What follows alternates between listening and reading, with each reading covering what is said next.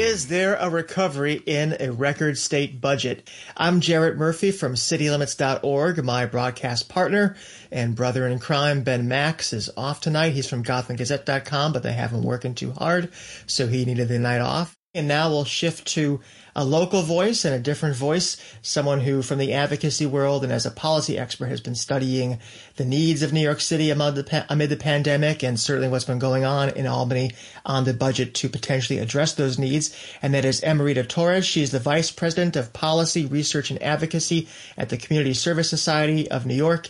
Ms. Torres, welcome to Max and Murphy. Thanks so much for having me, Jared. It's a pleasure. Thanks for being on. Welcome to the show. What is your overall reaction to this very big, very complicated state budget that is, I guess, becoming reality as we speak in Albany? What's your overall take? So overall, I mean, it's a huge step forward for New York State. You know, lawmakers took a major step in creating, first off, a more equitable tax system and, in essence, a more equitable New York. We've seen through the pandemic how disparities around income, race, and health have been exacerbated. So, you know, we need revenue and we need funds to address some of the issues that we've seen. So taxing high earners and corporations who have benefited over time from preferential tax treatment. You saw millionaires and billionaires profit during this pandemic. So having them now be required to pay more to ensure that the state is on the road to recovery is very much necessary. So we're happy about that.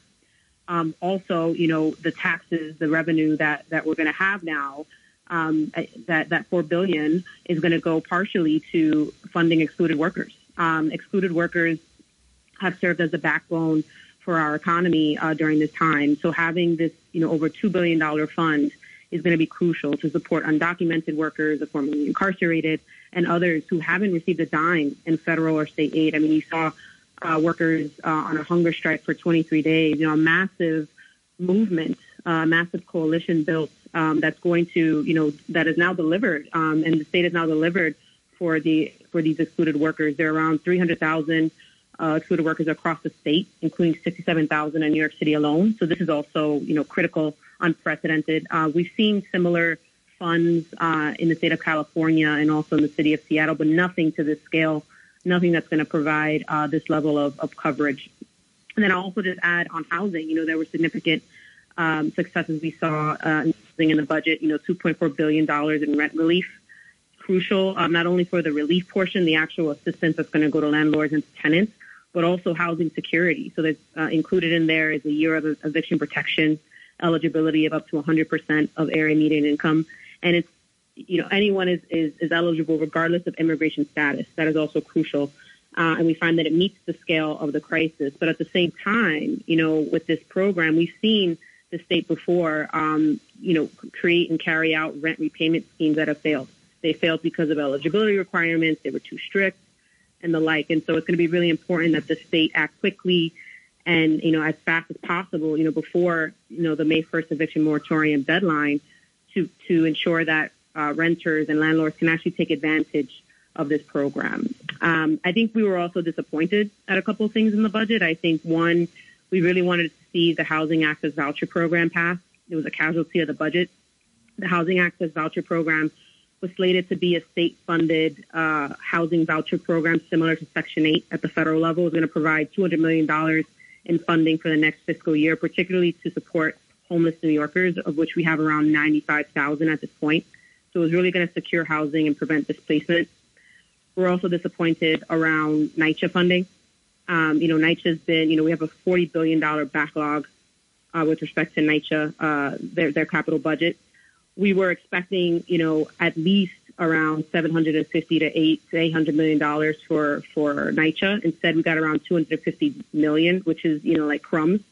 And so, you know, we know this is a responsibility also at the federal level, but we were expecting much more. And now, you know, NYCHA is at a critical point. And so we need our federal legislators to step in and really fight for us, which hopefully we'll be able to do with the upcoming infrastructure package that President Biden has proposed. Yeah, stay on the vouchers thing for a second, because that really puzzled me. And that's something that, as you mentioned, has been kicked around for a number of years. The idea is that the city, you know, has created all these different vouchers. This would unify them It would provide a deeper value so that people who have vouchers are actually able to find landlords willing to accept it. Do you think it was just a victim of that the budget eventually, passed some dollar sign that was the ceiling? Or is there some sort of ideological opposition to this mechanism in Albany? I think TIPS was certainly traded. And again, this was a casualty. We have a city-based voucher program, SEPS. The issue with that program is that we don't have enough of the vouchers, and it's not pegged to, the fair market rate for rentals. So we have that problem. I think that, we're eventually going to get there on the Housing Access Voucher Program. It's certainly something we're going to push for. It's unclear now beyond sort of trades and the political machinations that have happened behind the scenes. But it's certainly something that we're going to continue to push for moving forward. You mentioned the importance for good implementation on the rent relief provisions, and I wonder if that also extends to the Excluded Workers Fund. It strikes me, especially when you are dealing with a population of workers who are undocumented, many of them, and who therefore might have some concerns about interacting with the government, that people are going to have to be pretty thoughtful and delicate in how it's implemented. What do you want to see happen on that? What needs to occur to make sure that the people who we are targeting that assistance for actually get it? Mm-hmm. Yeah, this is a big fight, leading up to the approval of the fund. We have to be delicate. We have to be careful. Unexcluded workers are, the least seen, but they're the hardest working, and they're the backbone of our economy. And so I think, the self-attestation forms are going to be important. It's important that they be respected. Excluded workers don't have things like pay stubs or, paychecks and things that they receive. They're paid off the books for the most part. You're talking about restaurant workers, dishwashers, car drivers. And so it's going to be really important that, there was discussions around, photos and text messages and conversations. If these sorts of things are accepted in a court of law, they should be accepted as proof that they are able to accept these funds. They haven't received, again, a dime in federal or state aid. And so it's going to be critical that we have some flexibility, that the state has flexibility in allowing this crucial population of workers to receive the aid that they need. Shifting to the federal relief bill, which obviously is in the background of what just occurred at the state level, you wrote recently in Gotham Gazette about what you see as some of the significance of that bill longer term, and that it really, while it is obviously a one-term relief bill, it represents at least a temporary reorienting of how federal tax policy works in terms of the credits for people who have children and other elements. How hopeful are you, how confident are you that represents a more permanent shift in the approach of Washington to taxation, and especially how taxes affect working class people? Or do you feel it's just a one-off? What do you think the long-term prospects for that kind of reorientation that you alerted us to? What do you think the prospects are? Mm-hmm. I think the prospects are really good, actually. The federal relief package represents, from what I can tell, a real reorientation of social policy and a real push for economic justice, particularly for low-income and middle-income families, both who have suffered from the pandemic and even before, during the Trump administration, have suffered from a lack of relief. You saw, crumbs being given and really low stimulus checks being given out to struggling families. So we see this, as a real rethinking around addressing poverty, particularly for also children. Children are going to receive upwards of $3,600, or families with children, rather, under 6 are going to receive benefits of up to $3,600 per child. It's at least 50% higher than what the credit previously allowed. So this is cash assistance for over 90% of children. They're going to receive some form of cash assistance, and this is going to lift upwards of 230,000 children out of poverty who live in New York. And that impact is real. It's going to cut poverty rates for Black and Latinx children by half. So it's really a big deal. And I see it, just given the fact that we have a majority in the Senate, we have control of the House, it's going to be, I can see us moving forward on this trajectory, especially with the infrastructure package that's coming up the pike, a focus on equity, a focus on support from the lower and the middle income households to really be more supported by our government. I see a real change happening. So help us take a step back to absorb everything that's happened over the past few weeks in terms of New York City and where it stands amid this combination public health and economic crisis that COVID-19 has been. Obviously, you know better than anybody the situation the city has faced in terms of massive unemployment, a sluggish recovery that maybe is gaining more steam now as things begin to open up. But we have this very large federal relief bill, a lot of the benefits from it flowing to New York State directly and New York City and into individual taxpayers, as you just mentioned. And now we have this state budget that has these different mechanisms for trying to address some of the needs New Yorkers have. When you combine all that, where is New York City now in terms of the pandemic and the economic and human impact it has? Do we now have the tools for a relatively smooth recovery? Is there a lot more that needs to be done? Kind of where are we compared to where we were 2 months ago in terms of the city's needs? Mm-hmm. I think we're certainly in a better spot. I think the issue now is going to be, certainly adjusting some of our policies to support low-income New Yorkers who have been struggling, working-class people who have been struggling. With healthcare, it's a matter of equity at this point. We've seen now the opening of vaccinations to wider populations, whether it's age or it's wider, better ways to provide vaccines to hard-to-reach populations. We're certainly seeing that now at the city level. You have mobile vaccination sites, for example. You have sites where people over 75 years of age can walk up and get a vaccination. So we're certainly making improvements there. What I am fearful of, and I think the money will certainly trickle down to the city level. I mean, we even saw at in the federal package, money allotted, particularly for New York City, $6.5 billion coming from the federal package, around $6 billion, I believe, for the MTA, and another carve out for schools and education. So there's certainly money coming down from the federal level. There's money coming down from the state level. I think now is a matter of how do we create the policies and strengthen the policies so that these monies get to the right people. I'll also say that, one thing that the city will face with regard to jobs, I mean, we have a very high unemployment rate, about 13.2 right now. And the majority of those who are unemployed happen to be in face-to-face industries. We're talking retail. We're talking, in some cases, healthcare. We're talking restaurants, leisure, and hospitality. And these are jobs that, with the labor forces in place, such as automation, remote work, the pandemic, it's going to be really important that we invest not just in physical infrastructure, but in human infrastructure. So I'm talking job training programs, workforce development. We need to create school-to-career pipelines and really invest in the human infrastructure that we need to lift people back into the workforce. And that includes women, women who have mothers who have had to stay home during the pandemic, who haven't been supported. So I think these are the kinds of programs that are really going to boost our city's economy to the next level and to recover from this pandemic. And let's talk then about the city's response, because we've talked feds, we've talked state. New York City, obviously the scene of the 2021 campaign for mayor and other offices.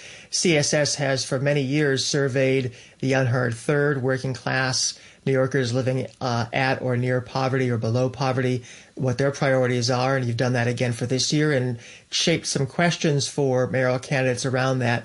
Given what we've seen from the state, which might address some of those issues, what do you think are the most pressing questions that New York's unheard third has for the people running for mayor? Thanks. So I think, what's going to be really important. So we have a voter guide that we put out, and we hosted 2 mayoral forums, one in February focused on healthcare and another on economic security and housing that we held in March. And through that, our unheard third survey, it's the only scientific survey for low-income New Yorkers, for low-income households in New York and across the U.S. So it's quite special. It's quite unique. In the survey, and those survey questions influence the voter guide. And we focus primarily on 5 topics: addressing the disparate economic impact of COVID-19. So we looked at jobs, economic instability, income inequality, and how to change these forces. Also ensuring a more equitable future for New York City. So we know that issues related to good-paying jobs, affordable housing, and healthcare were already difficult for working-class New Yorkers, but the pandemic exacerbated these things. So what we look to do with these questions is really focus on the future and what an equitable and just future for New Yorkers will look like. And then, we focus on affordable housing. It's no surprise that we face the housing affordability crisis. In our survey, we saw that low-income renters were hit the hardest by job and income loss, so they can't afford to pay their rent. Also, a big issue for New Yorkers is NYCHA, both the capital backlog that we have and the lack of repairs that we've seen. 1 in every 5 NYCHA households have suffered job and income losses or are imminent to fall into rent arrears. And nearly two-thirds of public housing residents have heating issues, leaks, molds, and major repairs that they need to that are serious problems where they live. So so that's another issue is affordable housing. And then finally, or almost finally, is addressing health inequities. We saw that pandemic job loss also led to the loss of health insurance, particularly for low-income Latinx New Yorkers. We've seen unequal access to healthcare across the board, particularly among Latinx and Black communities in particular. And then also reforming our criminal justice system. This year, last year, and this year, we've seen a series of publicized police killings of civilians. So police reform is, it's on the New York agenda. It's on the national agenda. 9 out of 10 New Yorkers, or 77% per our survey, believe that police officers need to be trained on local issues, local conditions, racial awareness. So these are the sorts of things that low-income New Yorkers are looking for their mayor to address. And just as a final question, New York City's local elections in recent years have seen pretty abysmal turnout. And this year, especially if we haven't reached herd immunity by June, there could be new barriers, unique barriers to people participating.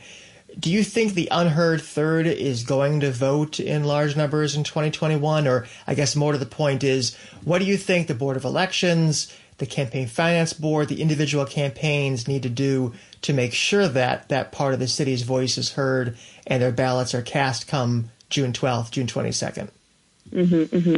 Well, I think more people will come out now than certainly they did, in previous elections last year, for example, just given, where we were with the pandemic. I think more people certainly will come out.